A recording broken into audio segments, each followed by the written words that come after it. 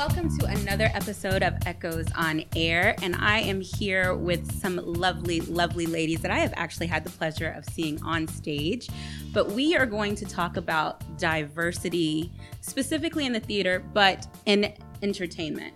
So we're going to try and make sure that people know that we can apply this in different ways. I don't usually do this, but I am going to go around and do the intros as per usual. But I do want you to share with the audience your race or ethnicity and what you do in the theater. Okay. Hi, I am Denise Lee, and I birthed the host. That's true. And That's true. My ethnicity, I would say, is African American, based on everything that I know up to this point. I'm an actress and a producer. And I am Wendy Welch, and I am white. And I guess, pink actually, freckled. I am an actor and a sometime director and a teacher. Hi, my name is Christy Vela, and I guess I am Latina if I had to check a box on a piece of paper. But when people ask me, I say I'm Texan. I am an actor and a director and a teacher. Hello. I'm Olivia de Guzman. I am Texan as well, born and raised, but my parents were born in the Philippines, so I'm Filipino. I am an actor and teaching artist as well. Perfect. So before we get down to the nitty-gritty of diversity, I kind of want to set a baseline, and I want you to tell me, what is the importance of theater and what does it give our community? Oh, Lord. How long have you got? I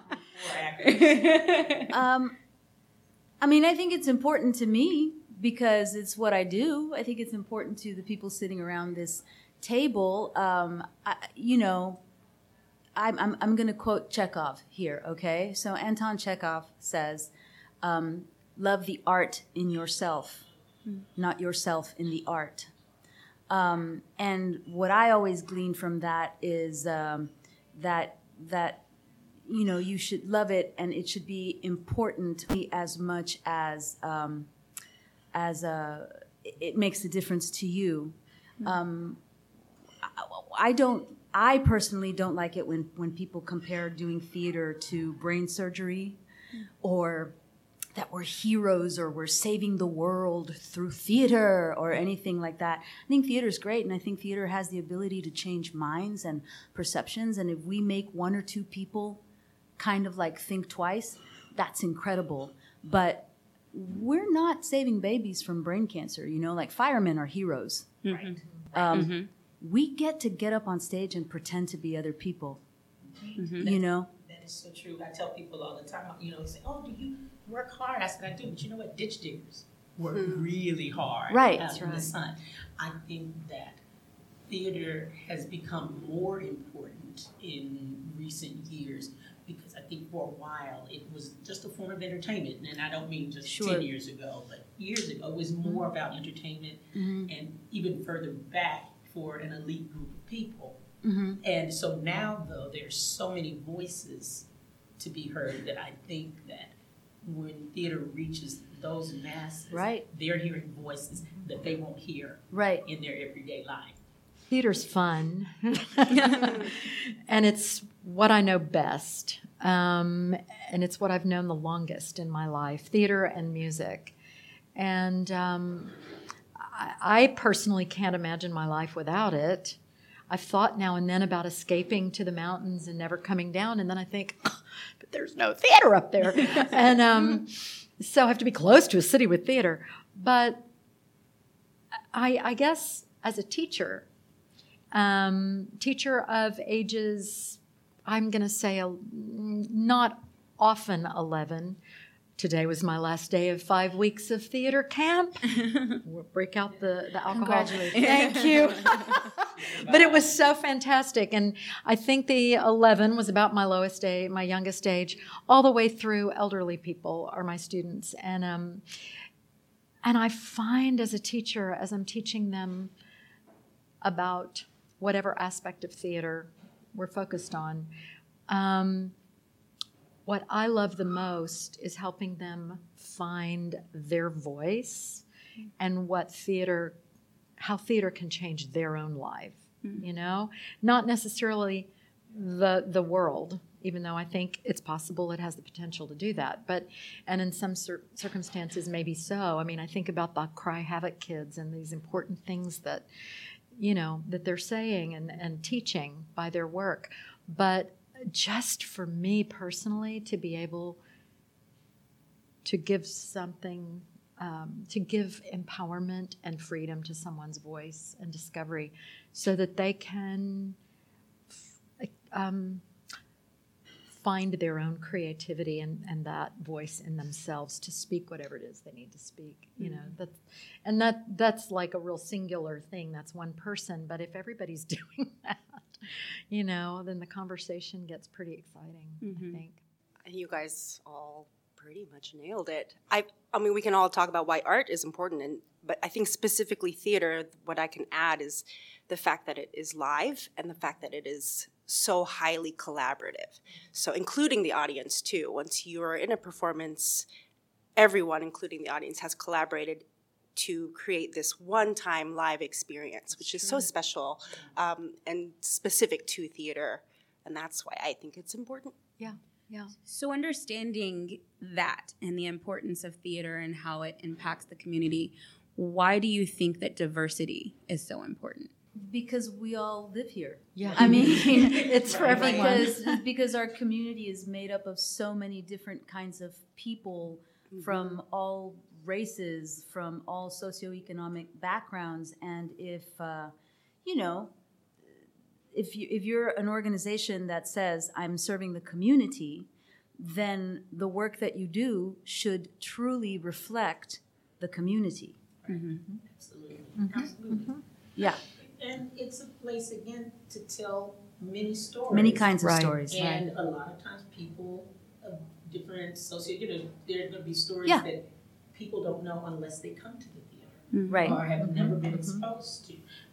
One of the biggest things for me, and this I guess wasn't necessarily theater, but we talk about like hidden figures. If you don't bring those kinds of things to theater or film sometimes, which that's a shame. That, you know, I'm in my 50s and I didn't know about these brilliant women until I saw the movie. And so that's the importance that these stories have to be brought to the stage and to the film, because clearly they've been left out of places in history. So I think the diversity in these mediums is so very important for people to understand the importance, not just for me or my children or grandchildren to see themselves, but for other races, and to realize the importance and the contributions. You know, we tend to, when we talk about diversity in the theater or in media or whatever, we tend to focus on what we're watching on stage, right? Which is absolutely very important. And, you know, a lot of us here in Dallas already do that to some extent. A lot of, you know, theater groups here in Dallas already do that. The thing that gets tricky, and the thing that I think is more important, is diversity in leadership. Because you're not, in my opinion, you're not going to get true diversity on stage. You're not going to tell the stories that should be told on stage until you get true diversity in leadership and management and production. And you know what the key word to that is? True. Right. Can I just say, you know, like, of course, I believe in diversity. Of course, I believe that we should tell all stories. Of course, I believe that all kinds of people belong on stage and should be seen and should be heard. But what I'm tired of is that only a certain group of people that are not diverse get to make the decisions about what diversity looks like. Yes. That leadership in theater groups or in any kind of media, who are mostly, a lot of times, made up of white men, they are the ones who get to decide what diversity is. And, you know, then whatever you're doing on stage, it rings false. It rings false because and you have companies like Karamia or Jubilee who are specifically their leadership is specifically, you know, trying to tell a specific story or has a specific mission. So when you think about a theater that's just a theater and wants to tell all stories, but all of their leadership is one specific type of person, well, of course, they're going to, that mission will be skewed. A lot of times what happens is, I don't want to hog the conversation, but like a lot of times what happens in that situation is that you get leadership deciding what kinds of stories people of color need to be hearing or watching. And the people of color in the room who don't get to make those decisions are sitting there going like, man, I'm tired.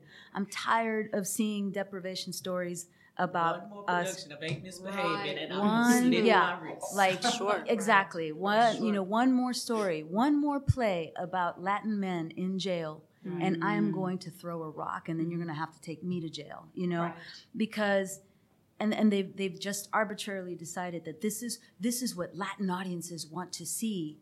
This is not what Latin audiences want to see, and especially if your patron base is not Latin, for example, I'm just using that because I'm Latin. If your patron base is mostly upper middle class, affluent white people, showing them those kinds of stories that you've decided are the ones that are important only serves to perpetuate an idea that no longer needs to exist. True.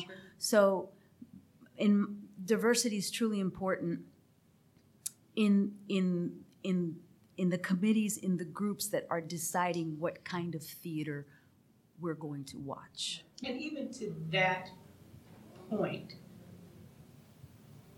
and that happens on all sides, that even when you just have a few people, let's say people of color, say, if they are of a like mind, we have to have people of the same race of different mindsets, right? So that so people think if it's an African American theater, then we're all, absolutely. We know what's no. We need people of different experiences, because to show we don't all think alike. Like all women don't think alike, all men don't think alike, right? And we need to make sure that we're open to that. I think what sometimes kills diversity is the desire for power. Mm-hmm. Because when you bring other people to the table, then you are relinquishing, or I think people feel they are relinquishing power when the decision shouldn't be about power. It should be about what benefits the community. Mm-hmm. I think diversity should start from a place of selflessness and not selfishness, and how it benefits you. If it benefits the community, it should be, okay, first thing I notice is, I think Janelle and I were talking at one point, and I told her, when I am planning something, I don't have to think, do I have enough Hispanics? Do I have enough? I don't have to. Immediately, my pool of people. So it has to start with us. It has to be a change. I don't care how many diversity meetings you have at your theater. I don't care how many classes people are forced to take. If you don't change hearts, they go in and they sit like they do at those defensive driving meetings, and they come out and they run red lights just like they did before. Right. When you are forced to do it, it has to start with me. My pool of friends is diverse. So I don't ever have to think, oh my God, do I have enough representation? Black, do I know enough? I can pick up the phone at any point in time and do that. So it has to start with us. Right. We have to look at us. And then when you do that, then you realize it's not a threat to my power or my leadership. Right. It's about me saying, okay, how are we best going to serve everybody? Right. Or also making the assumption that because you are a person of color, that you can only direct or you can only tell stories that belong to people of color. Thinking, oh, well, you're the Latina, so clearly you're going to want to direct the Latina play. I'm like, well, I mean, I guess I will. I can if you want me to, but I also love Shakespeare. Mm-hmm. I also love all kinds of stories, and I just tell stories. Right. And my first job as a theater maker is to tell a story, is to make good theater.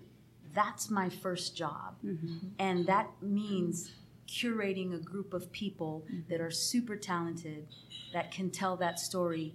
And, when I first came to Dallas, I worked with Cora Cardona at Teatro Dallas for many, many years. And that woman taught me so much.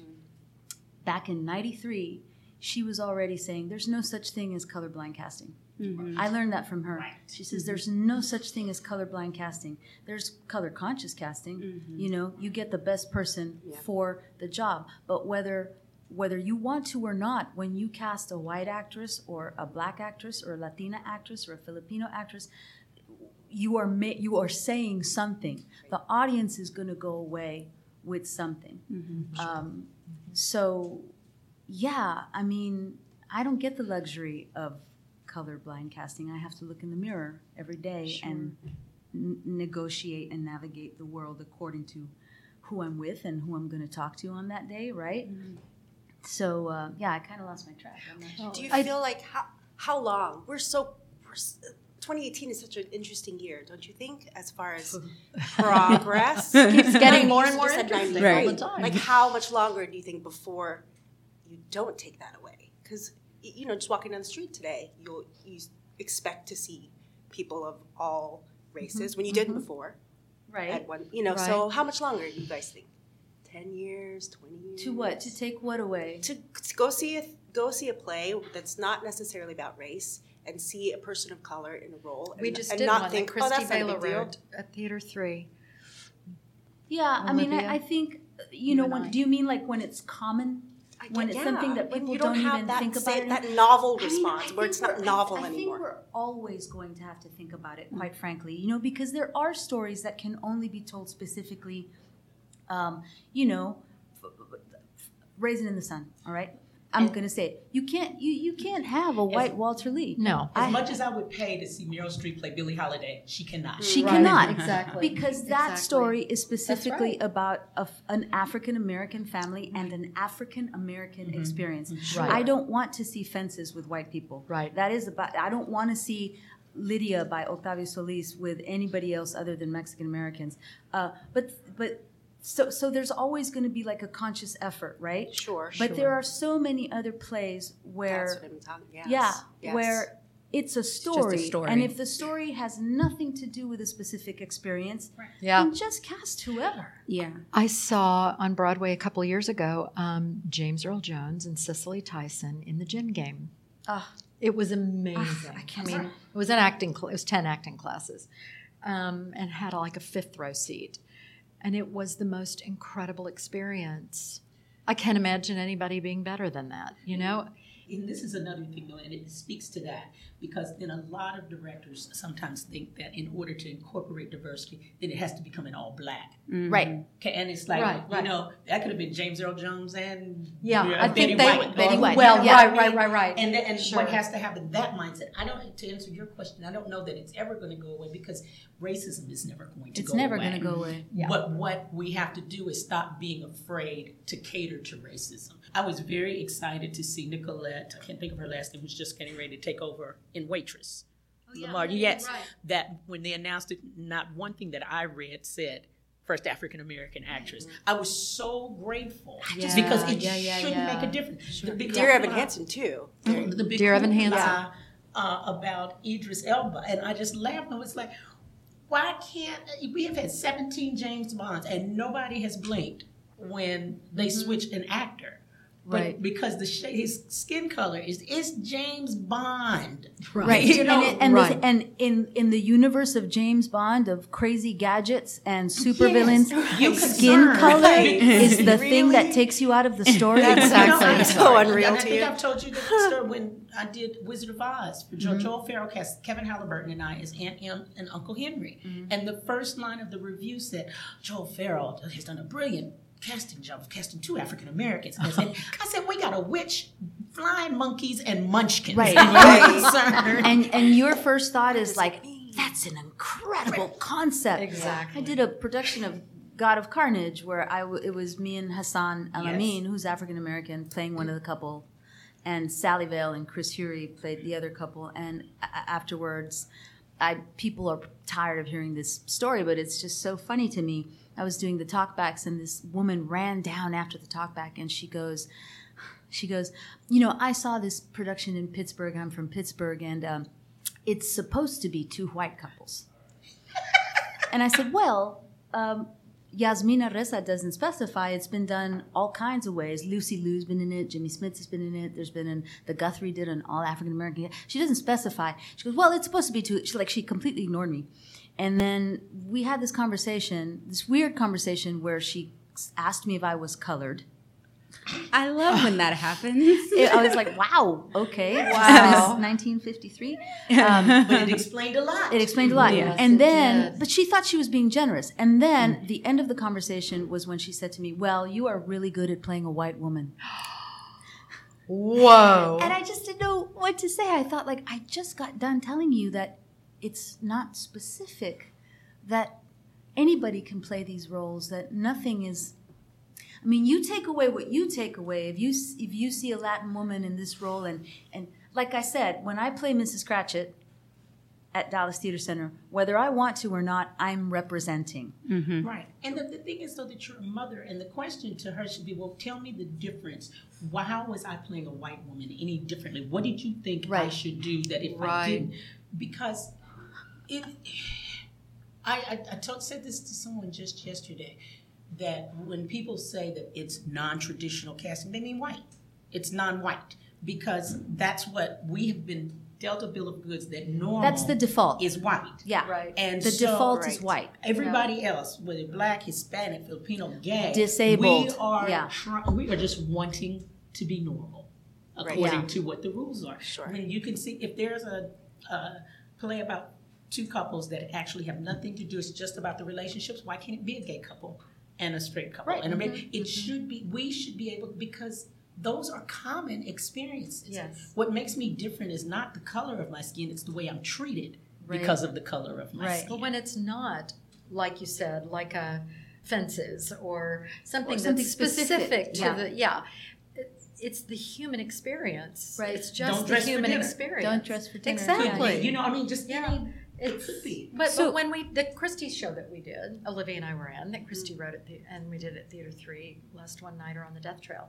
And that was a very diverse cast. We were very mixed, and I thought that was wonderful because the time period in which it was set, back in the days of vaudeville in downtown Dallas. It can be argued, like, go ahead, Wendy. I want to, because I thought it never occurred to me that these weren't the people in their races that had these experiences. To be cast in that show, I was like, really? Yeah, I was it never nervous occurred to start Lugo rehearsals. But see, here's the thing. I come from a vaudeville family. You know, there's a show. I think the British actually do this much better than Americans do. I've been watching a show, Harlots, on Hulu. I like that show. I love that show, and it's very diversely cast. It is. They never make mention of anything unless it's like something specific, but nobody ever talks about if somebody is black or white or Indian or whatever. And, you know, my husband and I were watching the show the other night, and I was like, you know, this is how it actually was. This is how Victorian times in England, you know that this is how it actually was. Except for most people don't know that. Except people don't know that because history has been written history has been rewritten. By white people. Made up. Yeah. And so it's been whitewashed, right? But come on, we're everywhere, and we've been everywhere since the dawn of time. Yeah. That's what I loved about the movie 12 Years a Slave. When I first heard it came out, I was like, Lord, do we need another slave movie? Do we need But one of the things that I loved about this is that it dealt with affluent African Americans in a time period where when I audition in Dallas, sometimes they tell me I couldn't be a part. I've been told I couldn't be part of that cast because, you know, I would have been a slave or I would have worked. And I was like, no. There were interracial couples, men who married their slaves. Come on now. There were affluent. There were presidents. There were folks, there were people in companies. We were there. And this is what that woman in Pittsburgh means. Yes. This is what that woman in Pittsburgh meant by you are good at playing a white woman, because I played the character that was the affluent woman in the show and an art historian who lives in a beautiful apartment in Manhattan. And so it's like, oh, this is really odd. So I certainly know a lot of affluent Latinos. Well, the same way why not? You know what I think that connects back to is what Denise was saying about power and control and money. Because, of course, the artists all want diversity. And, of course, the artistic directors do. But then they answer to a very specific board. And the board answers to whoever's giving them their grants. And all the people that donate to the theaters, like, I know Asian Pacific Islanders have money, but I don't know any that donate to a theater. And so maybe it's just, we have to kind of trace how far it goes back to where that power is really That actually brings me to my next question. Whose responsibility is it to get diversity? Because when you talk about that, right, you're talking about one set of people who are trying to create diversity on the stage. But who will create diverse audiences? Who will create diverse boards? Whose responsibility is it to get diversity across all of those places, and how do we do it? I think if we're talking about a theater, I feel like if the buck stops with the board, quite frankly, because the board are the people who are the big donors, and that the artistic director answers to the board, and I feel it's the responsibility of the board, but I think it is the responsibility of the managing director and of the artistic director and the people who lead the actual theater and are making the progress to bring that to the attention of the board. And then you get board members who are like, well, I don't know any rich African Americans, or I don't know any rich Latinos. And I'm like, I don't think you're trying. You're not trying. And also, potentially the part of the responsibility is the patrons. Yes. The patrons, the people, the management and the board listen to the patrons because they're buying the tickets. But see, unless they, as we start, if you have a history of not telling my stories on stage, then my hard-earned dollars are going to go where I can see myself, or I can see stories that not necessarily about me, but are about my lifestyle that I know that I can relate to in some way. And so it starts with reaching out to me before you need me.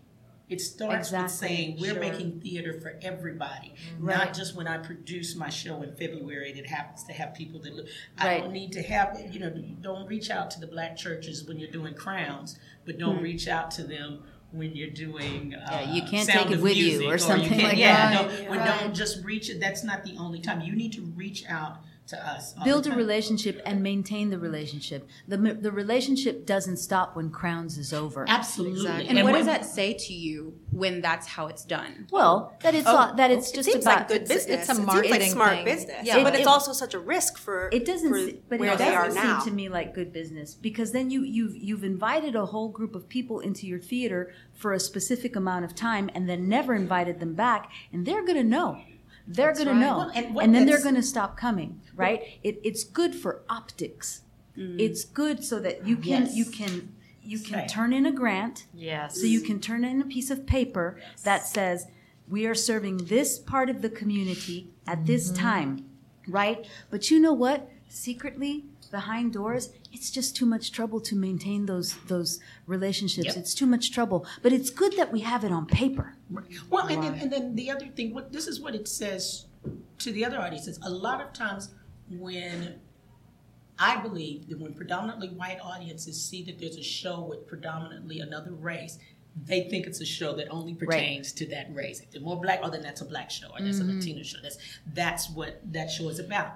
I think theaters then count on losing part of that white audience because a lot of the white audience thinks, oh, well, I won't be able to relate to that. I won't understand that. Right. So that's why they have to market to that other audience. But then what that does to me is say that you're using me. Yeah. You need my dollars. Right. And I think the onus is on the theater to then tell their patrons, to maintain their patrons and say, this story is, I'm going to direct at Water Tower this coming season, and I'm so excited about it. And the play is universal. It's completely universal. It's a Mexican-American writer. Some of the characters are Mexican-American, but you're right, Denise. Like somebody will inevitably go, oh, it's about Latinos. I can't relate to that. And so it falls on me and the theater to deliver a message that says, this play's for everyone. Right? Yeah. And I actually did record a blurb that says, the last thing I want is for people to think that this is a play that for Spanish speakers or for only Latino members. This play is human. Yes, and that's what we have to get. Even the messages. There was a theater in town, and I won't say the name because I don't want them to think that I'm bashing them, but just the message it sent to me as they introduced a new artistic director and their commitment to diversity and how wonderful and diverse it was. Everybody that got up and spoke to that was a white man. Yeah. Right. And I'm like, how committed are you to diversity if this is the first time you've brought in a woman?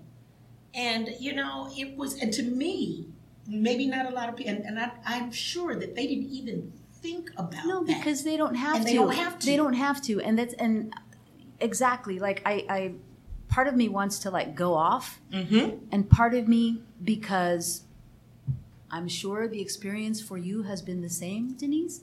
Growing up, you are always told, be smarter, be better, be more generous, be the teacher. Yes. And I'm quite frankly, I'm tired of teaching. Yeah, I'm just tired of being the teacher. But it's caught. Yeah, just bat. I'm brown and tired. Yes.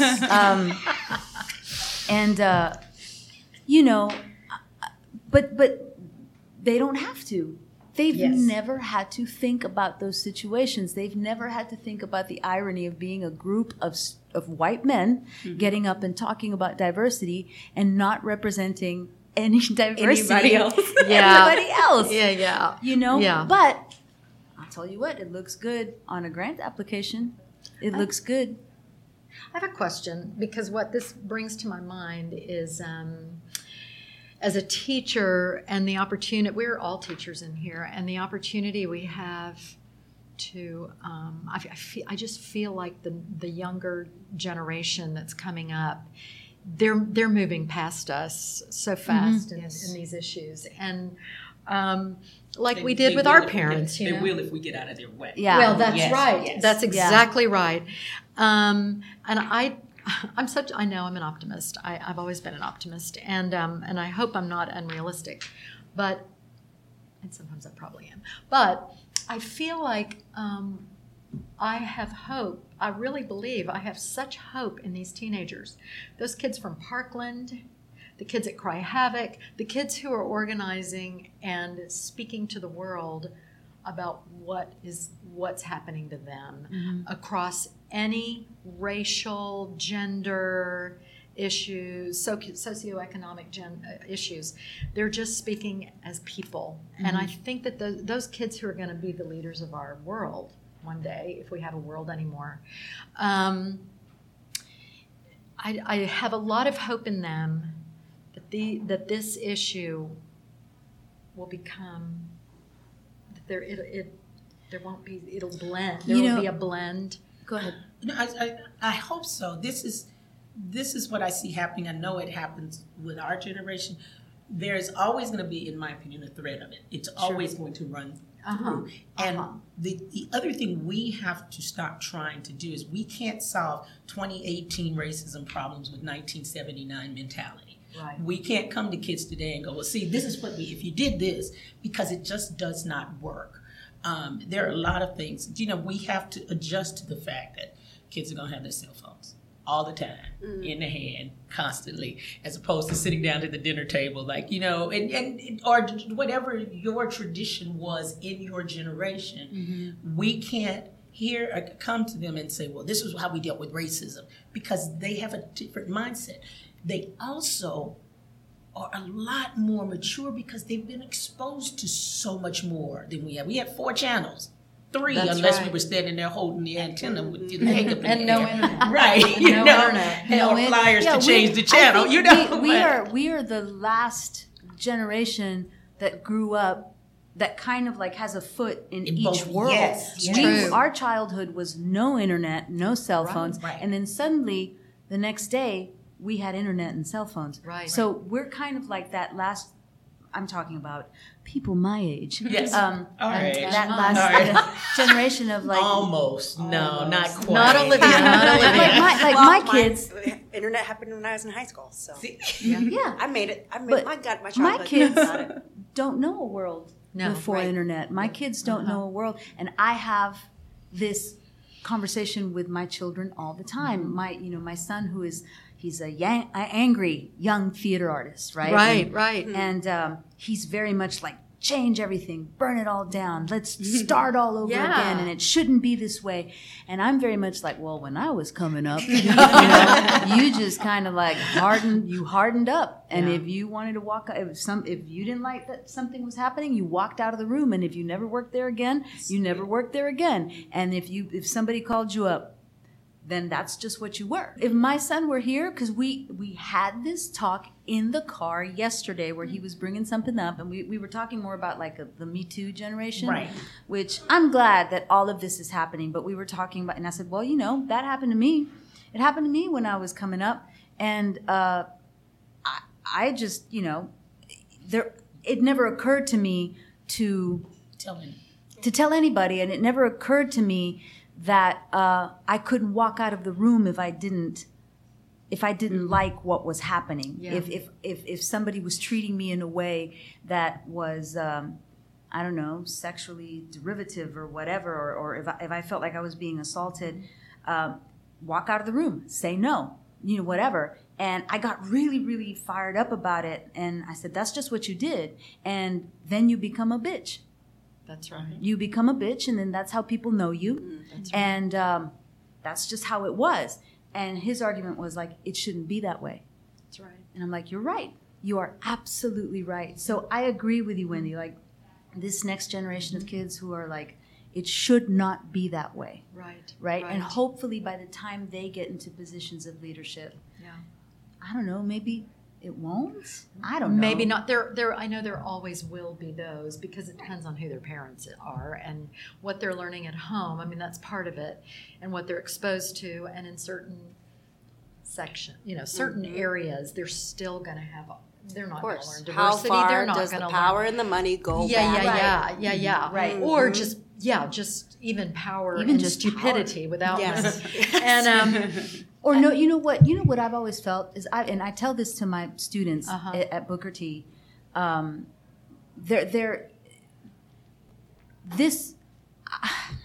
always say, if you are in an uncomfortable casting situation, if you are in that should never, you have power.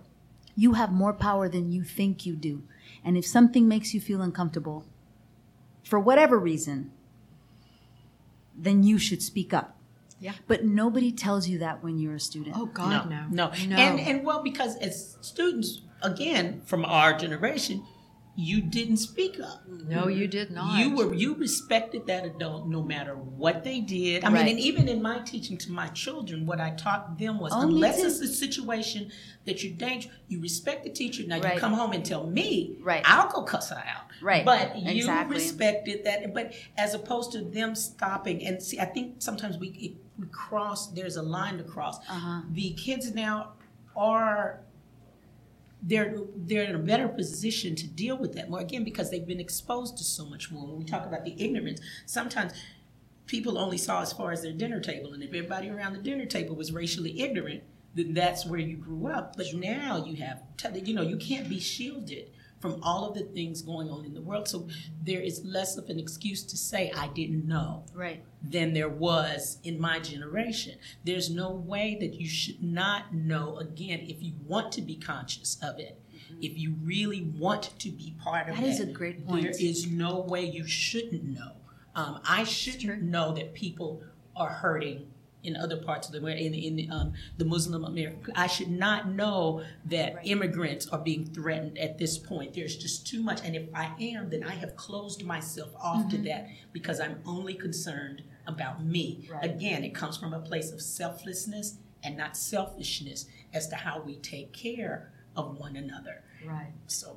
Have you ever been in a position of leadership that required you to reach out and get diversity? Or have you ever been on the other side of that? And what did you do? What do you think can be done? That required, as in we were asked to do that, or we were... You were trying to bring more diversity in? Were you trying to seek it? Were you trying to... Let's go with both sides of the equation. Have you ever been in a position where you had to reach out to create diversity? And have you ever been on the other side of that? Were you in a position where people sought you? Absolutely. And I guess let's start with the first one. What did you do? This is a thing that is a very prominent in my life right now is that transitioning from being an actor to being a director, you are always put more in a position of seeking diversity, right? Mm-hmm. And so oftentimes the people who are in production will say to you, you have to hire an entire design team that is made up of people of color or women. That must be the thing that you do. And like I said at the beginning of the podcast, I'm all for diversity. I'm all for providing opportunity to all kinds of people, regardless of gender or ability or skin color. But, you know, if you are a white man, and I am the only female person of color on the production team, right? And you are still dictating to me who I must hire, then you are not really diversifying at all. Right. You are still perpetuating the same culture of I am the white man telling the people of color what to do and what diversity looks like, right? Yeah. You know, if you, white man, want more diverse designers on your team, then you hire them and let the only Latina director on your team hire whoever the hell she wants. Because you know what else looks good on paper? A Latin woman in charge of a bunch of white dudes. If that's who I want to hire. Yes, right? You know? But which, let's see, how often does that happen? Well, if I get my say. Yes. And, you know, and the thing is that people don't think about that. People don't think about that. People think, oh, we have to hire more diverse designers, a more diverse design team. Let's put them all on the black show, or let's put them all on the Latin show, right? Because why? Why can't there be a Latino or Latinx lighting designer on Lynn Nottage's Sweat? Mm-hmm. Why can't there be a white gay costume designer on the Julia Alvarez play? Like, why can't, you know, that is how you really diversify. That's what diversity is. Allowing whoever the person in the room in charge is to hire who they want. Yes. But as long as the person in power is the white man, right, and they think they're being diverse by dictating to the people of color and to the women who they should hire, then all the work you've done, no matter how good-natured it is still dictated down from the white man. And so are we saying that there's a motivation issue behind getting diversity? I think there's confusion. Yeah. I think you're right. There's so much around on both sides of that. There are some people who want it really bad. My goal is, I want you to know that I'm trying. I think that's what it is. It's not so much of really wanting the diversity. It's I want you to know that I'm trying to show diversity. Optics. Right. And even people who are not trying to do it just, you know, for the grant, they want to be liked. Absolutely. I want you to know that I you really can have am all on the my good side of that. Right. Intentions. And then on the other side of that, when you become a relatively prominent, and I don't want to say prominent because it sounds arrogant, I get more calls about you're prominent, Denise about Lee. Black people. You know, I told folks in our first community conversation, I don't want to be your go-to Negro. I would like to say that Denise Lee is very prominent. She cannot, but I will. But it is the thing is, I shouldn't be the only person. When people are reaching out, why not? Or I have so many people, and people who I love call me to come speak to their students. Oh, I have this African American student that I would really love for you to talk to. So I can't talk to your white kids. Right. You know, I can't. Or, you know, I want you. They only call me, and they don't realize it when they need people of color. And I'm like, I speak to you from a perspective of a woman of color every time I open my mouth. Because that's the only perspective. That's the only perspective I have. And so I don't care where you put me, who you ask me to talk to. It's going to come from that perspective. And a lot of times that perspective is going to be like yours. And that perspective is going to be like yours. And it's going to be because we share those things. Because we're human. Yes. And that's what you need to have me come in. I've told folks that I'm changing my thought as far as how I use the term ally anymore. I'm not going to be a straight ally to the gay community. I'm not going to be an ally I'm going to be a human ally. So if somebody's doing you wrong, you're human, just like I am. I'm going to stand up for you. I'm a human ally to that regard. I mean, I'm not going to say I'm not if somebody asked me that, yes, but my mindset has changed because then I think those things still stress our differences. Right. Yes. It still emphasizes that our differences. I would rather be an ally to somebody that we're all alike and I'm standing by you in this regard. If someone is doing something wrong or if we need to stand up because your rights are being taken away or you're not being represented, then I need to stand by you, period. No matter who you are, no matter what you look like. Mm-hmm. I want to kind of circle back a little bit. You were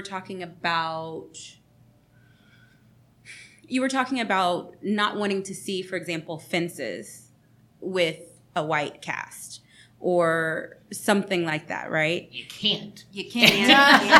Not it wouldn't work. Right? It's kind of like doing an all-white Hairspray. Oops, that's been done. I'm sorry. That's a different wowzers. Yes. Yikes, wowzers. Moving right on. Yep. So that's what happens when you're bat. That's the thing. Yes. Filters come off when you get bat. You need t-shirts. So when we're talking about that, and I've heard that like a very similar argument, for example, with Hamilton, Alexander Hamilton being not a person of color. Oh, but he was. So I'm telling you what I have heard. Okay. So what I'm saying is when the argument is being said, and yes, I agree, by the way, I'm putting that in quotes. Let me back up. I realize that. But when we're talking about these people in our American history that are white, so we remember, right? When they say, well, you have all these people of color playing white people, when you're talking about that argument in terms of Fences, let's look at the other side. What is your response to that? I don't think Hamilton is about race the way Fences is about race. Right. Hamilton is about the American fabric that includes all and people. It's a modernization, and it's a different concept, and it was written by a man of color. Mm-hmm. I think it gets a pass. Yes. I just think it's a different. I think it's animal. A completely different thing. The other thing is also for how many years in the American theater. So you're going to get mad about Hamilton because there aren't other roles for white people? But Lena Horne couldn't play in Showboat. Yeah. All the roles are for white people. So can we have something? Just like the woman who asked us during the Wiz at the talkback, she's, well, where's the diversity at the theater center? Why aren't there white people in the Wiz? I said, because then you'd have the Wizard of Oz. Right. That's right. I personally would not pay money to go see a Hamilton with all white people in it. I don't think that would be very interesting. And it wasn't designed that way. It wasn't designed. That's not what it is. Listen to the music. No. I want to see Hamilton with a female Hamilton. And I could see that happening. I could see that. Yeah, it's only a matter of time. Yeah. And money. Yeah, and money. But I mean, for so many years, the default, like Denise was talking about, is white, right? Mm-hmm. And this also bleeds into the broadcast and film world and all that kind of stuff. When you get I don't get called that often for a lot of things because the specs are like white woman or if it just says woman, it just says woman in her 40s, mother, blah blah blah blah. They're not looking for us. They're not looking for us. Because the default is a white woman, right? I only get called where it says could be Latina, could be black, or very. So specific. you have to they actually put on there a specified race. Otherwise, the assumption is otherwise you walk in and they're like it's like a deer in headlights. Because like they can't tell you to leave. Their brain has been they can't tell you to leave. Twisted around because they can't think of you as just like the default American mom. Well, the news media does the same thing. If the criminal was white, we're looking for a man, Yeah. But another Hispanic or African American, they're very quick to specify. Yes, they are. Can I play devil's advocate here? Sure. Because I think as we have progressed, racial, for instance, there was a time in the 50s, neighborhoods stayed pretty much to ourselves. You didn't see, there were interracial couples and interracial marriages, but for the most part, people stayed within, because it was dangerous if you didn't. Sure. As we have crossed those lines now, you can't tell who is who, and you can't make there cannot be a defining thing. So we had this conversation the other day. We did a reading of Greg Allen's play Hiding in Daylight, which deals with a lesbian and a gay couple. And it was just a reading, but we were talking about, so let's say, the casting of that. I went to an art exhibit the other day, and Mr. Kinsey made this point. He said, your skin color speaks before you do. And so it becomes, there's several things, and you and I have talked about, when we talk about casting, because people get all in an uproar. My question to, I asked Bob, because Bob Hess read it, was myself, Cheryl Allison, Bob Hess, and Thomas Ward, as we read this. And I said, so, should this play, when produced, be cast, should the actors actually be gay and lesbian actors? And I said, I can see both ways. I can have the opinion, because you can't look at me, you can't ask me when I walk in the room my sexual orientation and preference. There are many actors who have done both on television. Right. Straight actors who play, gay actors who had to play straight because they couldn't come out. So then, and can I play that role? I absolutely can. But at the same time, I know that a woman who has lived that experience as a lesbian woman will bring more depth to that. So then there was the case where there's a young girl in this community who got cast in Hunchback. Hunchback of Notre Dame. She is Latina. But she has features of her dad, who is Irish. And they told her she wasn't Latina enough. They told her, you're not Latin enough. And I was like, but you're Latin. So how can you not be Latin enough? She called me and said, what do I do about this? And I said, you go back to that director, because they cast her and then they took the role away. They took it away. Yes. I said, you go back to that director and say, so are you going to cast an actual hunchback? Are you going to cast actual French people? Right. Are, Disney made Esmeralda dark skinned, but Romany people come in all colors. That's right. And people who really raise a lot of hell about this have not done enough of their research. They're going visually, what they think.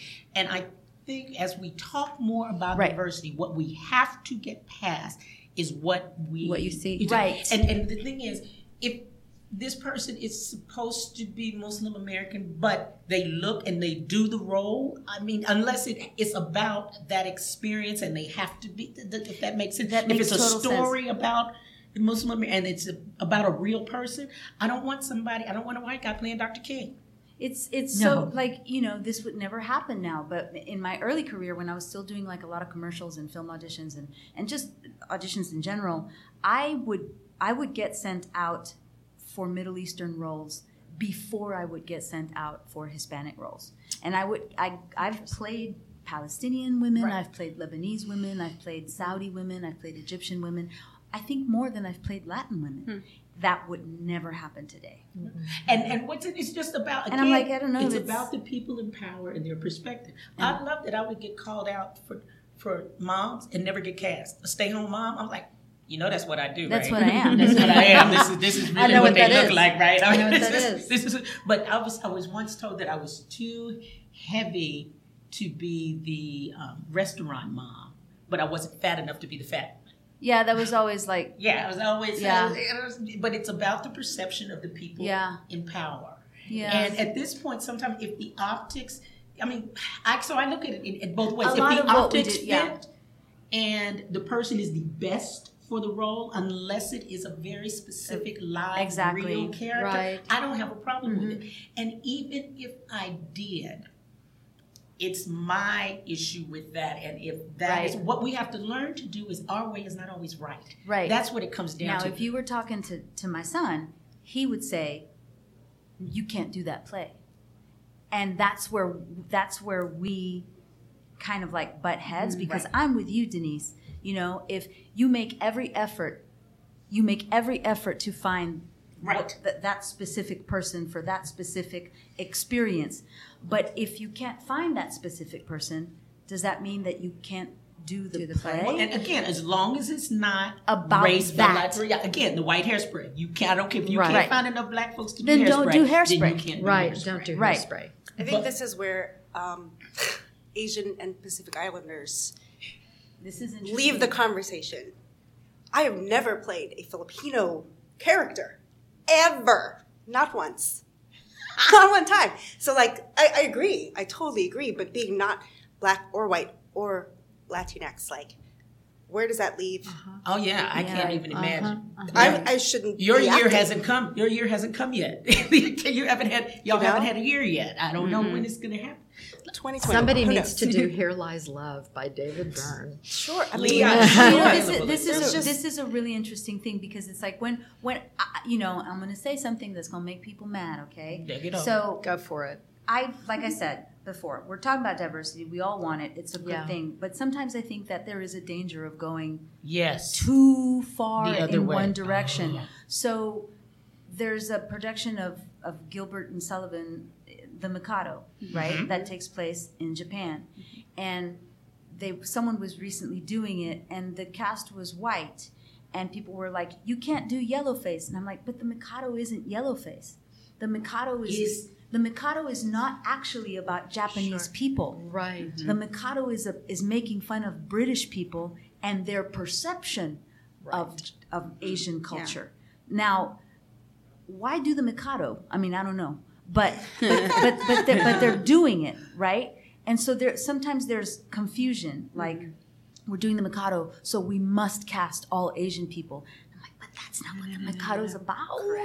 Well, and also, You know, the Mikado- but if you are doing the King and I, then yes. yes, absolutely. But what does that mean? Does that mean But- all Asians, or does that mean all Siamese I don't know. How do you people? feel? Only how do you specifically feel about that? Because the Latin community does that too. Like the Latin community is like Sure. Are you Puerto Rican? Puerto Or Ricans are you- playing Mexicans. Yeah. Mexicans playing Puerto I don't Ricans. know. It puts us in a very It's a weird unique spot. Yes. Which It is what I think it's does. about. It does. If you look the role, and you do the role let's look at that from the other perspective of African Americans. I think, in my opinion, we are people without a culture. Because for the most part, everyone else came here by way of Ellis Island or cross, and you can trace how you got here through family. We were already here. Well, there you go. But as an African American, I can only trace back as far as my ancestors. Right. In the Your and culture was taken from you. We have no. Right. We're people. So when you talk about who African Americans can play, I'm like, well, I don't know what tribe in Africa. I could be this color because I come from a Latino kid. It's just sure. and so we don't know. So that's when I think what we all have to start doing from here is lay down our swords, everybody, and stop coming with you can't do that or you can't do that. Here's the thing: if you choose to do it, and I don't like it, then I don't pay my money. Sure. That's right. And because that's what artistic freedom should be. I think we have a responsibility to be true to the characters in the play, and everybody's not going to do that. But we can't publicly everybody. That's bad because then that becomes selfish. That's bad to me. I agree with you completely. Who will pay the money because I feel like there are many audiences who will then still pay the money for that show to happen, and they still will not pay the money for these other shows that you're talking about. Then we can't worry about them. I can't. Yeah. That's I feel like that doesn't stop the thing that we're talking about from happening. But I think am I making haven't been sense? unified enough to say that we haven't had for instance, if I decide I'm not going, if somebody asks me why I'm not going because this is what I don't agree with. I'm not saying you don't have to go. Then I think we have to find people who are of like mindset. Then that's why all these theater companies come up. Because this is why I think, and so there is something for everybody. I think we have to support. One of the things I will never do is go on publicly any place and say, that play was horrible. That show was really bad. Because theater and art and music is subjective. Now, I may tell you personally, oh my God. Right. But that's me talking to friends or private, but I will never bash publicly another play and It's say hard to it's make not. a play. And it's, you have to respect and again, it's subjective.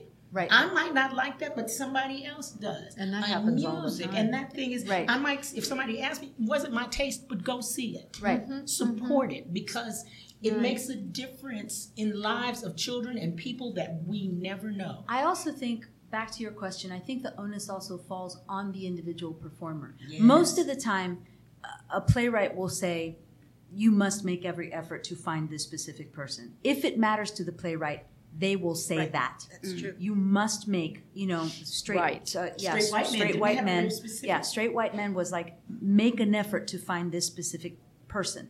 So we did, and we exhausted our efforts, and we finally found someone. But a lot of playwrights, like Lin-Manuel with In the Heights, Lin-Manuel will give the rights to In the Heights to whatever high school wants to do it, regardless, because he feels that putting the story out there is more important than who specifically is playing the role.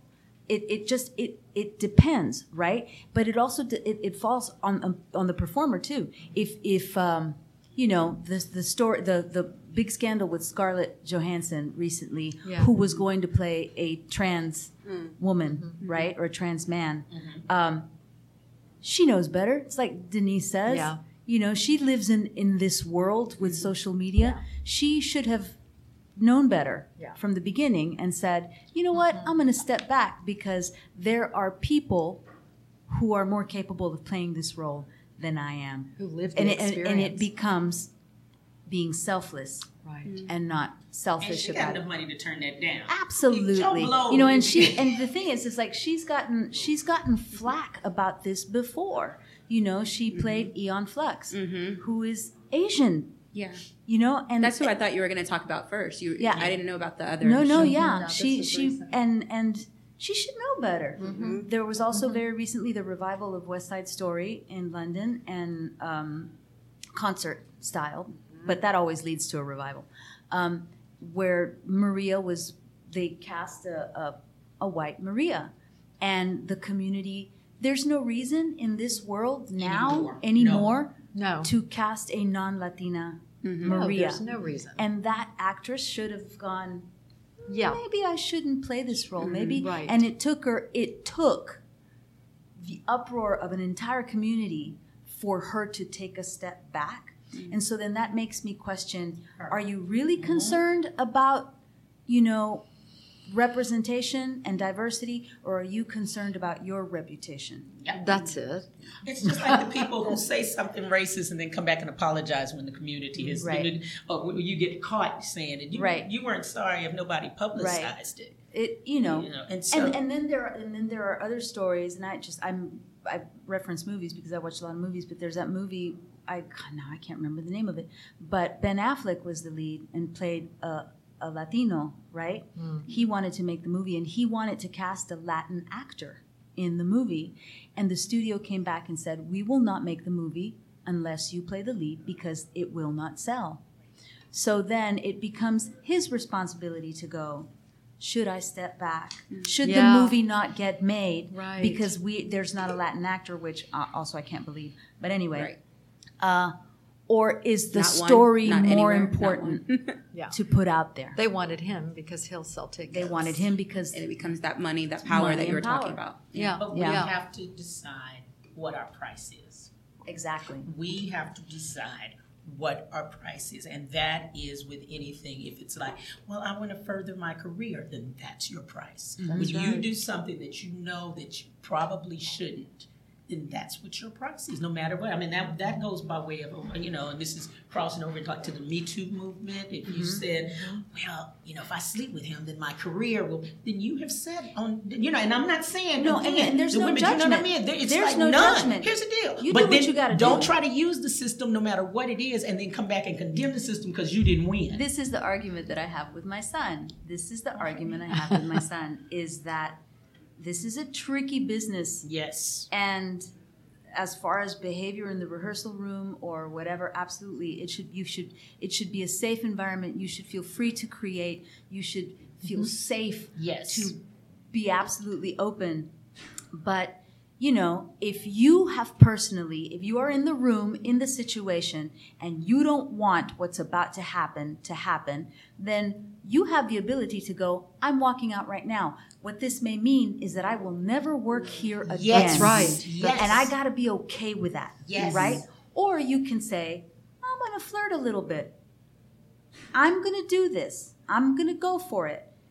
No judgment. Absolutely. Do what you got to do. And that what you're okay with. What you're okay with. Do what you're okay with. And I know I probably am going to make a lot of people angry by saying this. And, you know, it's your decision. I just said it, so you... Yeah. Yeah, and I understand. I mean, I'm not talking about situations where somebody's holding you down, you know, forcing using their you. power or, for sure. Or using, yeah. That's not what I'm talking about. You know, yeah, it's so tricky. It's so tricky. But we're not comfortable. There are people in this community who don't speak up when they see something, but they'll talk about it quietly. Oh, yeah. Behind, and it's like, no. When you know directors that won't cast because, you know, race or whatever it is, if it's not about speaking up, but it's about being true to yourself. And Right. I've made several decisions and I was like, you know what? I know I ain't gonna work here no more. And but I'm going to say this because it's my truth. We all have to be so secure in our truth with ourselves. I have to sleep at night. Right. And I don't care if you can't sleep because of it. This is my truth, and I hope that you know me to be that my truth is not to hurt you. It is not to hurt what you do, but it is I have to be true to me. And I go, I can't do that, and I'm honest, and I'm not mad about it. Right. For instance, you know, we were talking about there's a play right now that something happens in that play. I respect the ability of that actress to be able to do that. I couldn't tear that book up like that. And I'd have to say, y'all got to get me a fake book. Right. If they say no, we have to have this.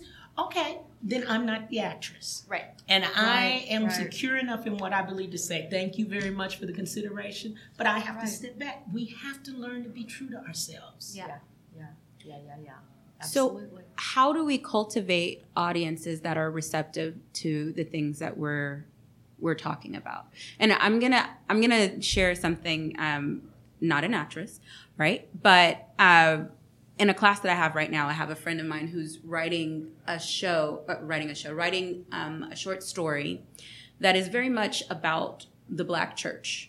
And he and I are the only Black people in the class. And so there are many things that are in this story that are very much about the experience in the Black church that they did not understand. Our classmates were like, well, why would you call them this? Why does that mean that they are a nun if you call them Sister Sarah? Or like these are things that are actually said, right? And so for us, we're like, no, this is very clear. Oh, to us, this is clear to us because this is our experience, right? So the conversation that we then went down is like, how do you create things that are true to the story that we want to tell, but still have an audience that is receptive enough to listen to it? Because what they essentially told him was, you have to take that out. It's too confusing. You have to take that out. And so it is about understanding your audience, right? And that's what everybody is saying. You have to know your audience. But at what point can my audience be... At that point, you stop working with those people. That's right. Just do it. What about teaching them what Sister Sarah means? Well, Or what about them being open to wanting to know? wanting to know. When somebody says to you, oh, nobody will understand that, or what? I mean, there's a difference between giving feedback to a play where it's like something dramaturgically, right? But to deny an experience because somebody who's different will not understand it. That's crazy. Also, as theater makers, like, it's not my responsibility what the audience thinks. Right. That's right. My responsibility is to go out and tell the story truthfully, as honestly as possible. Honestly as you possibly can. What the audience thinks of it or how they react to it is none of my freaking business. It's true. We have no control over it. You can't control it anyway. Yeah. So you find people to work with that want to hear your experience. Yeah. Sure. Yeah. I find that reaction from your classmates just so lazy, lazy. I cannot say again, I mean, I hate to all keep bringing up that I'm Filipino, but like the number of Filipino films and stories and things that relate to my experience, not just Filipino American, right. first generation immigrant. That's different. I can count them on one hand. Mm-hmm. But I watch movies and theater and listen to music all the time, you know, and if someone's calling them Sister Sarah, I'm going to get that context clue, and I'm going to just figure it out and make a decision as to what I think it means. And I'm not going to get angry that I don't get it and think that it shouldn't be in there. You know, it's actually way more interesting. Okay, another devil's advocate thing, and I will give it the equivalent in my age, because I want to ask you about this. We talk about you being Filipino and Asian and representation in movies and film. Yeah. The movie now, Rich Crazy Asians. Crazy Rich Asians. Crazy Rich Asians. I can't wait. I know, and I can see, and I will, because that probably is what the first major. They said second after Joy Luck is what people are right, but saying. not necessarily culturally. You know, like Joy Luck had a lot. Right, that's true. But I mean, just again, making them normal, if you will, mainstream, normal, and there's a whole different experience. I mean, to have that be like in 2018, like the first mainstream movie. Yeah. I mean, I kind of put it to the equivalent of when we saw Good Times. We were so happy, but then I go back now and I look and go, "Oh my God, oh my God, really?"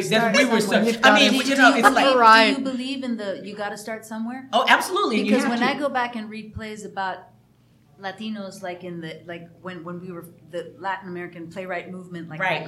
late 70s and 80s, I read some of these plays and I'm like, oh Lord, like really? But it was just about getting out there. But what's funny though is, as opposed to, we go back to Good Times, but we don't go back to Julia, with Diahann Carroll, because it's the same as, I mean, so there were places to see, but mainstream recognizes a yuck, you know, the happy-go-lucky. And so I don't know the whole concept, and, you know, I don't know exactly, I can't wait to see it either. Sure. But the thing is, we're talking now in 2018, which is really wonderful. We can see it with a more open mind. Like, you know, we were so excited to see. So is this Black families.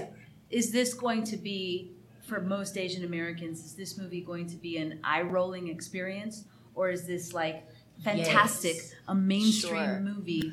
I think when you read or look at the trailer or read about what it's about, like, I don't know that I expect it to be groundbreaking cinema by any means. Right. But I think just but neither was the Love opportunity, you know, to go and see it. And you know, it's in many ways just an important step, regardless of the film. Right. So, I'll go see it. Absolutely. And I'll, you know. Sure. I can't wait to see it. I will see it as a theater artist. I will see it with that kind of Black Panther pride. That kind of eye. That was kind a thing. That was a thing. Critical eye. But yeah, at the end of the day, I'm like, heck yeah, like yeah. Absolutely. Yeah. I'm always happy when my people are getting work. Yeah, I'm always happy. absolutely. Right. I'll tell you what though, like when I saw Black Panther the first time because now I own it and I've seen it. But I weep every time I watch it. Mm-hmm.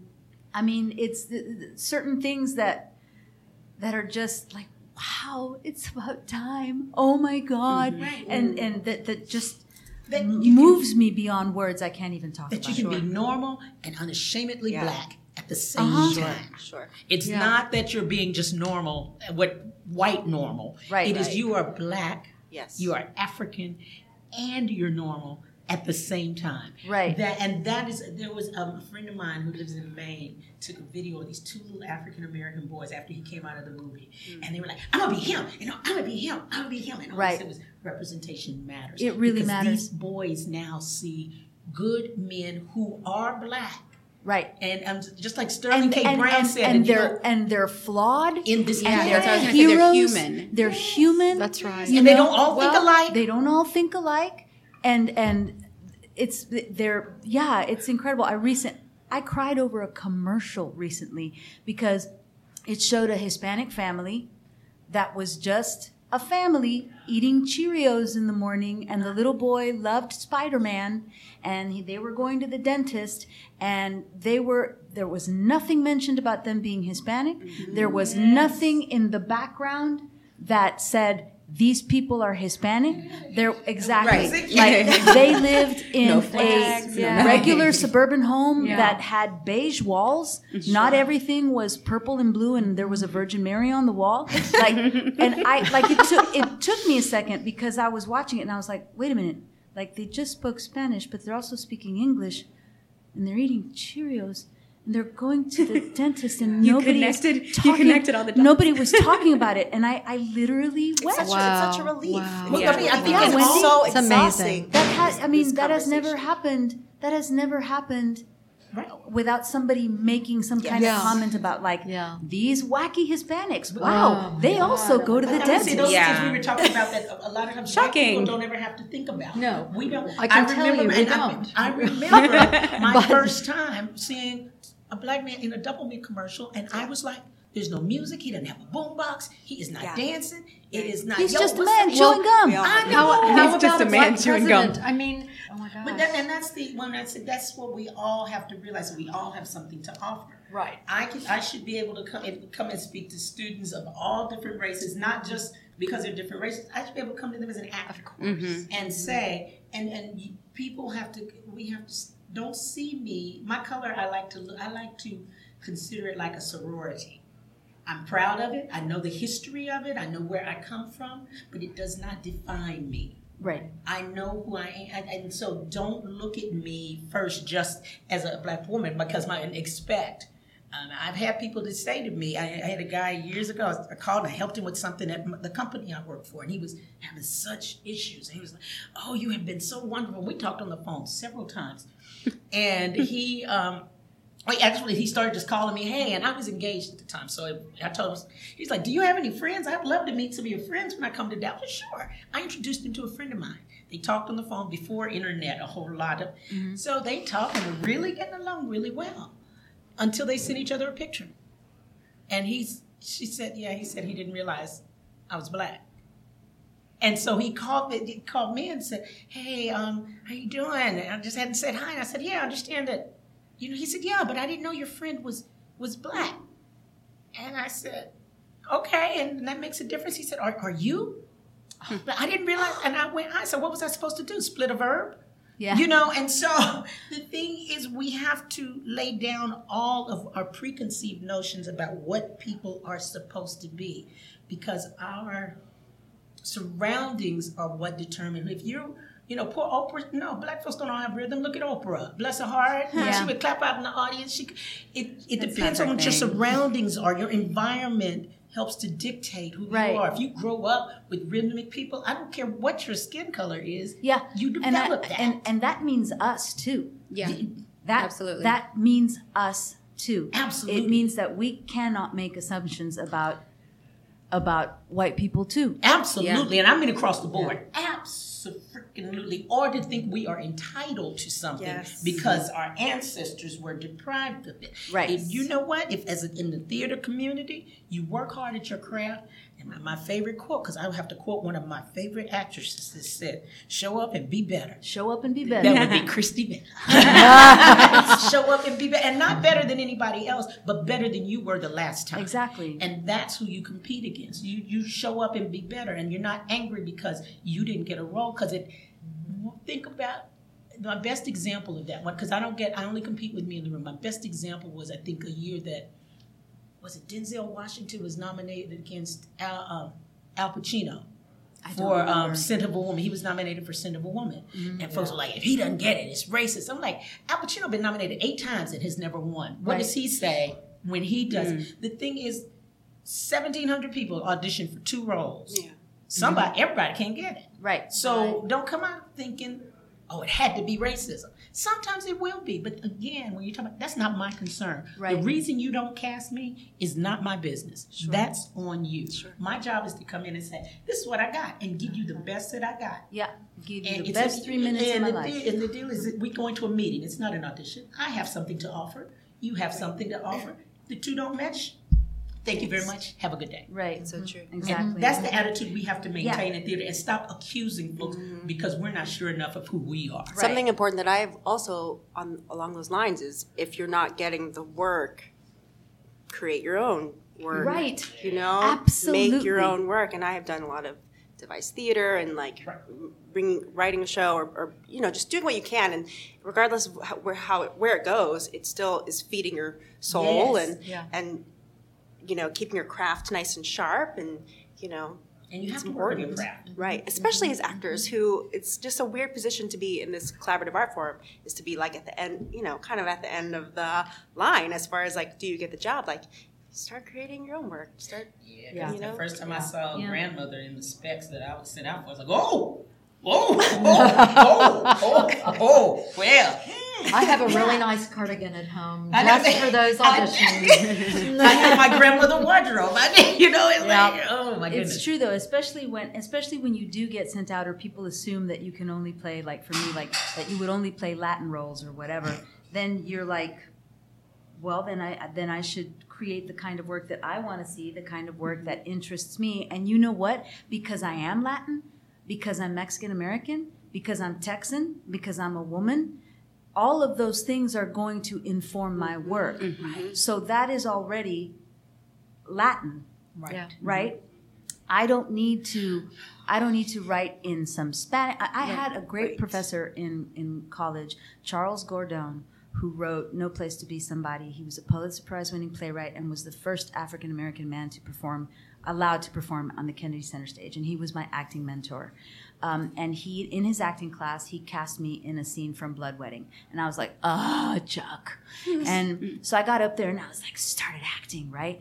And he stopped me and he goes, Christina, what are you doing? I was like, I'm doing the scene, Charles. And he was like, aren't you Latin already? And I said, yeah. He goes, then why are you acting Latin? and I was like, oh my God. Like, he blew my mind. Wow. And that was the beginning for me of like, no matter what I do, if I'm doing Shakespeare, if I'm doing Neil Simon, if I'm doing Jeffrey Hatcher adaptation of a 19th century novel written by Jane Austen, it is going to be very specifically through my lens of being Latin. Yes.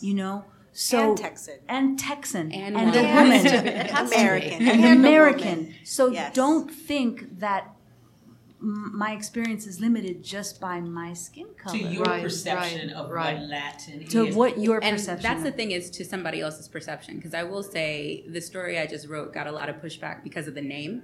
For some reason, out of 30 pages of text, they were like, I don't buy her name, and her name is Isabel Valentina. That's weird to them. I don't buy that she's Latin. Because you wrote it. What? My daughter's name is Isabel. That is funny to me. That is really funny to me. That's quite ironic.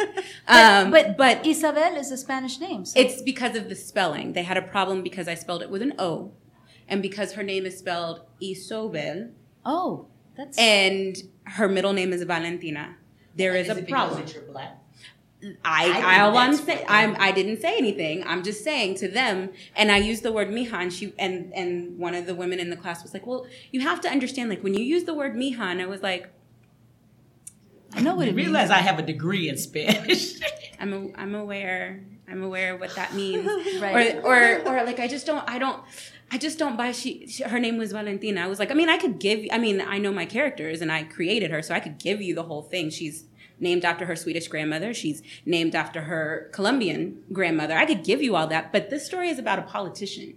So this story has it brings nothing to do with race. It brings nothing to do with culture. Nothing in the story doesn't even have anything to do with culture, except for when she went home to visit her mom called her mija. Once. Right. There was no other Spanish. There was no other anything. But some kind of way, this did not come off as a Latina to you.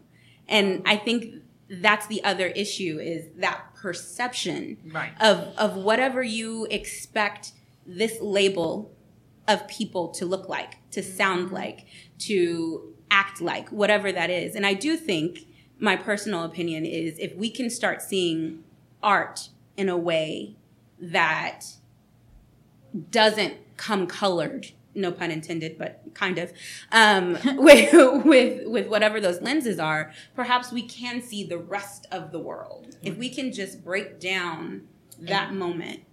Just say something that you said that I think is so important too, we also have to spend on, we talked about it just a little bit, is the stuff that goes on within our respective races and how we're perceived by, oh, you're not black enough because you don't do a certain thing, or you're not. Oh, that's happening. And I've been told several times, I forgot you don't deal with black folks. Yeah, I've been told by many of my people who are like, well, you don't, you're not Latin enough. You're trying to be white again, and because they've been brainwashed into believing what is. And I remember Kid Craddock. We fell out, bless his heart, and I loved him. We had one big argument because when he brought Al on years ago on the radio station, and tons of people listened to him, and his claim was to be a good family show, but then he would say things to Al like, oh, that's not black, you don't talk black at all, why aren't you talking black, blah blah blah, and that bugged me because I told him, I said, my daughters go to school in Garland, it's predominantly white at the time. I said, when you say that, they go to school with their white counterparts who expect them, go ahead, you're not talking jive, so that means you're not black enough. Right. I said, so you have to, I understand for the sake of comedy, but then you also, if you're saying you're a family show, then you have a responsibility to be a family show to everybody. And you have to understand, and maybe you don't get that. I understand, but that's then what our kids have to go. I have to go to school and hear you're trying to be white. Or then hear the black kids, the white kids expecting, come on, talk to our, or the same if we're going through a receiving line. I get people who will do this, and get to me and want to do fist bump. And are you serious?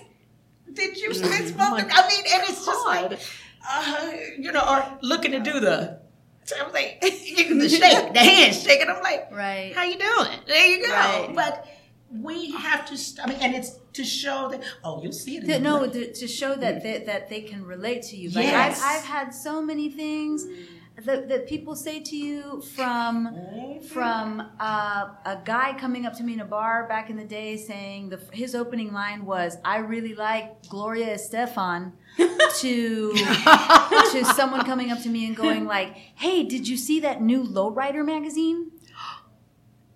Yep. When I have never, ever, ever, ever, when in my life have I ever said or mentioned, or what said to you? What said to you about me that I have the latest copy of Vogue. Right, exactly. Yeah. Have you heard the latest The Cure album? Like, because that's what I'm listening to. Right. Actually, I subscribe to Atlantic Monthly. Yeah, but it's little things like that, and so I feel that sometimes people don't know they're doing it or they don't mean it. But just think. I mean, just stop and think. Like, and I know this is gonna sound histrionic or it may sound terrible, but think about it. If somebody came up to you, right, and said, so, Wendy, what kind of white bread do you buy? Because I need to know what kind of white bread to buy. So, that's like... I would say I don't buy white bread. Right? Right? I have no idea. But very recently I had a friend who was like, so, just texted me, I'm in the grocery store and they're out of my favorite salsa. What kind of salsa do you buy? And I wanted to say mayonnaise.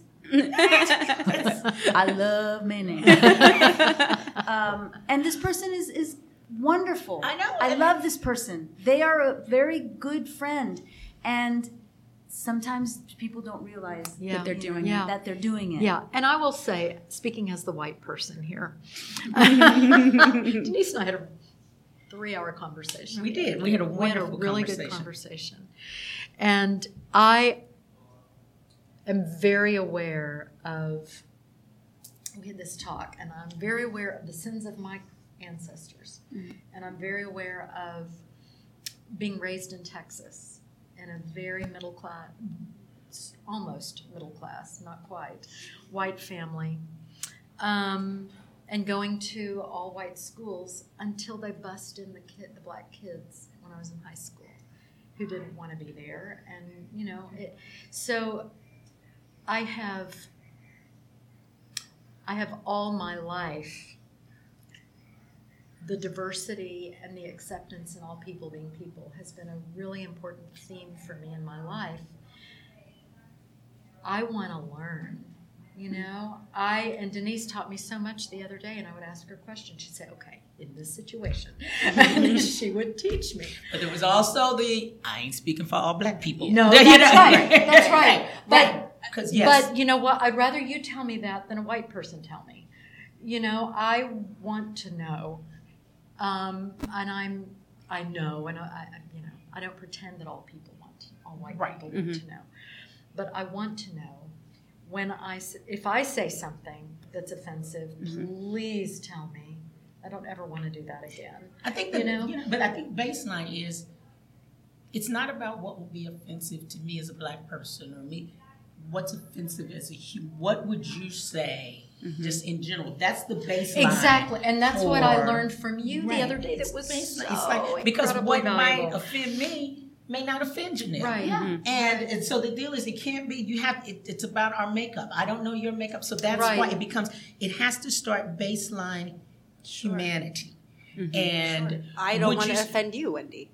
Right. You know, I could very easily offend you, and I feel the same. I wouldn't want to. Right. And so to make the assumption that I would buy white bread. Exactly. Or that to make the assumption that you were brought up upper middle class, affluent, because you're a white woman, right? But which is very far from the truth. But the thing is, it's not necessarily an insult. Here's the issue: all of the things that there's in almost every race, one word or one term that you can call, no matter where you get to, whatever status you get to, there's something you could be called. We know what I could be called. I'm sure there is something called.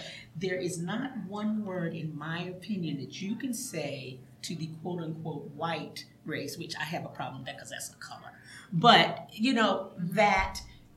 And I have friends who would disagree. I have friends who are white who would disagree with you. But I hear what you're saying, but there's not one word. I don't care who you are. President Obama, you call him the N-word, that offends the entire race of people. Of course it does. And I'm saying there's not a word necessarily, because this is and it goes this far back as far as we're talking about diversity and inclusion. There was a time when Italians weren't welcomed here, Irish they wasn't welcome here, all of these people. But see, then if you look at this, when we look at the census and how we decide and count, there's white. But if you break them down the way you have broken down every other race, then you are not in charge anymore, because there is Italian, there is, but in order to hold that power, then you have to keep saying just white, because these people could assume. So there was a small group. So when I tell folks, I go, white people crazy. The white people who love me know who I mean. So, because there is a group of people who still want to hold some folks back, who gave nicknames like spick and kite and nigger and all of that to everybody else. And they run the country. And those were the ones that were at the time, at the time. But if you divide them up the way you divide Mexican American, not white. I look at these things and I'm like, what is that? By nationality. Right. If you divide them up by their ethnicity, who they actually are, then that's not the majority anymore. Right. And then that's where then the power goes out the window. And we have been brainwashed to thinking that that's where the power is and that we have to fight that. And as long as you keep us fighting amongst ourselves, and not just us, but all of us fighting amongst ourselves, then they keep the power. Right. And so what has to stop is we have to stop tearing each other down. If there's a theater that wants to do a white hair spread, then they're not going to get my dollars. Right. Because I know that's not right. And people who begin to think. It is crazy. People who begin to think that, and you're going to have some people go, well, why can't, our children want to do that. No, but that play is specifically about a specific experience. I absolutely get it. But that didn't stop those people who think they're entitled. There's an entitled. And I'm not saying it's right. No. Don't get me wrong. My thing is, you know what? I'm going to speak out against it and say, I don't think it should be done. And I think that if we start getting to the point where all of us speak up, I don't have to condemn you. I can speak truth about what you're doing. And if people start really listening and paying attention and have the genuine desire to do right, that won't work. Right. Do you know what I mean? Right. If I speak up and you go, you know what, you're right, that shouldn't happen. I shouldn't have to say, don't go see that theater because of this. I should say, you know what, they're doing an all white hairspray, which makes no sense because this is this and this, and that's not teaching the right lesson. Dramaturgically, it makes no sense. It makes no sense. Or just, but and circling back to the other show that we were talking about earlier, the director, I have to give him credit, the director then stepped back, listened to this young woman who had been cast as Esmeralda, and then gave her the part. Yes. Because she made all of these points. Dramaturgically, it makes sense that she should play this role. Oh, yeah. And she was the best one and she was the best one for the part. Best one for the part. But dramaturgically, it makes no sense to not have black people in Hairspray. No, right. And can I just go back to the Mikado for a split second and say that Gilbert and Sullivan, their mission in writing their shows was as social political satire and commentary. And if you don't know that, then don't you do probably shouldn't be doing the show. Don't do the show. Member, don't speak out against it if you haven't. If you don't know. I'm not going to speak out against anything I have not done my research on. Right. And even when I do, I'm going to go from what I have read or from what I know, because then if someone can teach me something else. The problem is we run into the problem when we don't want to be taught, when we don't want to learn. We run into when you can sit and tell people and explain to them, you want my help in how you can get more people to be diverse, and you explain that, and they go, oh, okay. And something else. That you run into the problem because they're not open. I blame it on Facebook. Sorry, I do. Yeah, a lot of it. Well, because nowadays people listen to respond. People don't listen to learn. Yes. That's the thing. Yes. People listen because they want to hear the thing that they're going to come back at you with. Yes. Mm-hmm. Right. They don't listen to learn, and we should listen to learn. We should listen to learn. And our ego shouldn't be in the way to be able to say, I didn't know that. I should be able to understand it. I have taken the position that I am not going to argue about when we have a difference of opinion. And I believe that when people argue, get mad at one another, we can debate, we can have conversation. But if I'm angry with you because we don't agree, in my opinion, it's because I'm not sure enough in what I believe and I need validation. Well, it's true. And just physiologically, I mean, like on a scientific level, if you're getting angry, there's no talking reason. Something happens physiologically in your body where you can no longer reason. Right. The chemicals in your body don't let you do that. So you can't argue with someone who's angry. You can't be angry and try to make an argument because you're not responding from a place of learning. Right. Well, you have to ask yourself why you're angry. Yeah, right. Yeah. But yeah, I think you're absolutely right, Wendy. If you don't know what the show is about, or like if you don't know what Gilbert and Sullivan were actually doing. Yeah, if you don't know that they meant for them to be white people, we want to sing that music. Why can't we do Dream Girls? Well, then that they were actually making fun of themselves. Right. Exactly. So I feel like we could talk about this forever. I've listened and learned, but I want to kind of do a roundtable of any takeaways, anything to leave. For me, I definitely heard from this conversation that diversity starts with personal responsibility. That would be my takeaway. What would be, do you have a takeaway and or a leave? I think it's the conversation here reinforces the fact that we have to speak up, but not speak up from the perspective of do it my way, but from the perspective of trying to help us to better talk and learn from one another. If I see something that I think is not right, I have a responsibility to speak up. And when we're talking about in theater, I think we all have a responsibility, again, to, if I'm the only black person in the room, which I have been on many occasions, again, then I do have a responsibility to say, okay, you need to take this into consideration. And, and not just go, oh, okay. We have to live our truth and be honest with ourselves and speak up for the benefit of the community and not from a selfish perspective. I've taken away a lot. I've listened a whole lot because I'm very interested. Like I said, I really, really want to learn. I want to learn. And there's a lot of wisdom and a lot of experience around this table. I want to stay a part of this conversation in our community. This is one of the most, and it's not only about race, it's about gender, it's about sexual orientation, it's about all sorts of things. Diversity in every way. I feel like this is one of the most important things happening, one of the most important dynamics in the theater and art community today. And And I'm so glad that you did this, Janelle, because I feel like this is the kind of thing that needs to be happening all the time. Denise does community conversation, and it just needs to be widespread. Yeah, I believe in the youth. I believe in the youth. Yeah. Yeah, I don't know if I can say it any better. I agree with Wendy. I think the people coming up behind us are get out of their way. Yeah. And yeah, to the first thing you have to do for change and to learn and to help is to remove your ego. Yeah. Remove your ego and know that you don't have all the answers, that the place to start from is to go, I don't know. Let's all talk about it. Mm-hmm. And talk about it truthfully and authentically and without judgment. And listen. And listen. Yeah. Yes, agreed. Agreed.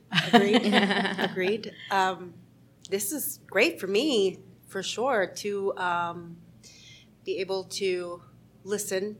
I've never had this conversation with so many races represented, or whatever. You know what I mean? Right. And just to sit and just truly just go through, and everybody just, it's really interesting. And I was actually a little bit nervous coming today, but I'm glad that I did. So that is my takeaway. I always like to end a podcast with what you guys got coming up, whether that is just from the art standpoint, if that is something, I know, Mom, you talk about community conversation and social activism or outreach or community service. So if you have something that you would like to go ahead and throw out there, I would love to share it with people. Actually, it's very interesting, the community conversation this month, August 27th, which is Monday on the 27th at the Dallas Children's Theater, will be on this very topic. It will be about diversity, and we hope that we can bring people to the table. And it will probably focus a lot of the arts, but it will cross over into all areas and aspects of our lives. So I'm hoping that people will come out really wanting to learn, because we hear a lot of people say, oh, well, we really did try. And I'm like, yeah, did you? Really? And it's not in judgment. It's just, I need you to understand that your perception of trying, and from the other side, you need to understand we all need to put ourselves in other people's shoes and say, this is what I did. So yeah, but that's not how it was received.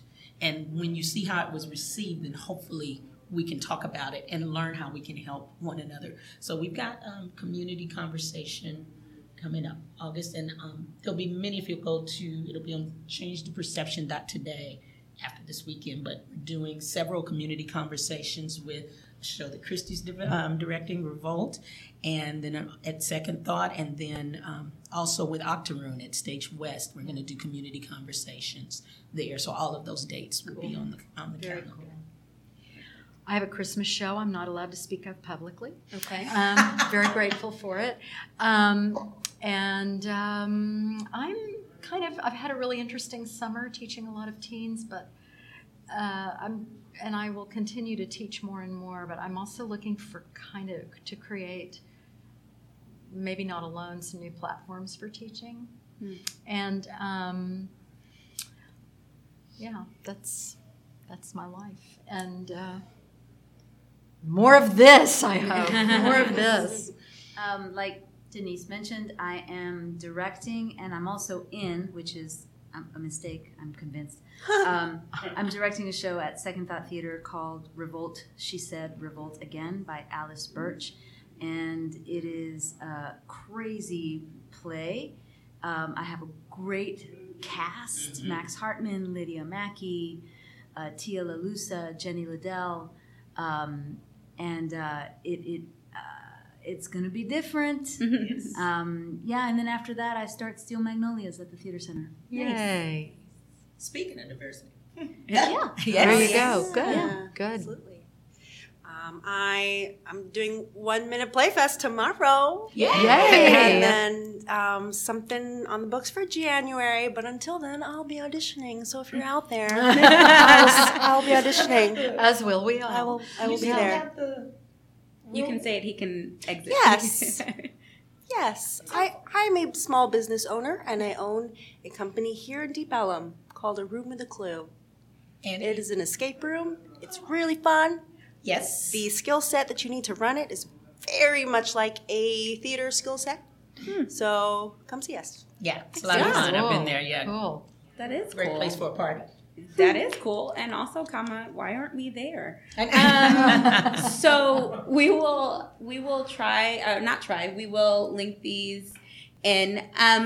So yeah, this has been, I'm not even surprised. Like I'm very happy that it turned out the way that it is. I'm not even surprised. And I hope that you guys will come back for other conversations. I will send you a list of some of the other topics that are out there, and I would love it if you would consider coming back on any of those topics. However, I guess we gotta end this, and I don't know how I feel about it, because I feel like there were so many other things that could have been discussed, and we probably walked past so many things on the table. But we will. So thank you guys so much for coming. It's been an honor to have you. And for those of you that are listening, just remember, at any time that you want to send something, you can send it to echoes@echoesofthestruggle.com. This is not just my conversation or our conversation. We invite everybody to talk back. So yeah, this has been great. Guys, go out, create hope, forge a path, change the world, and we will see you next time.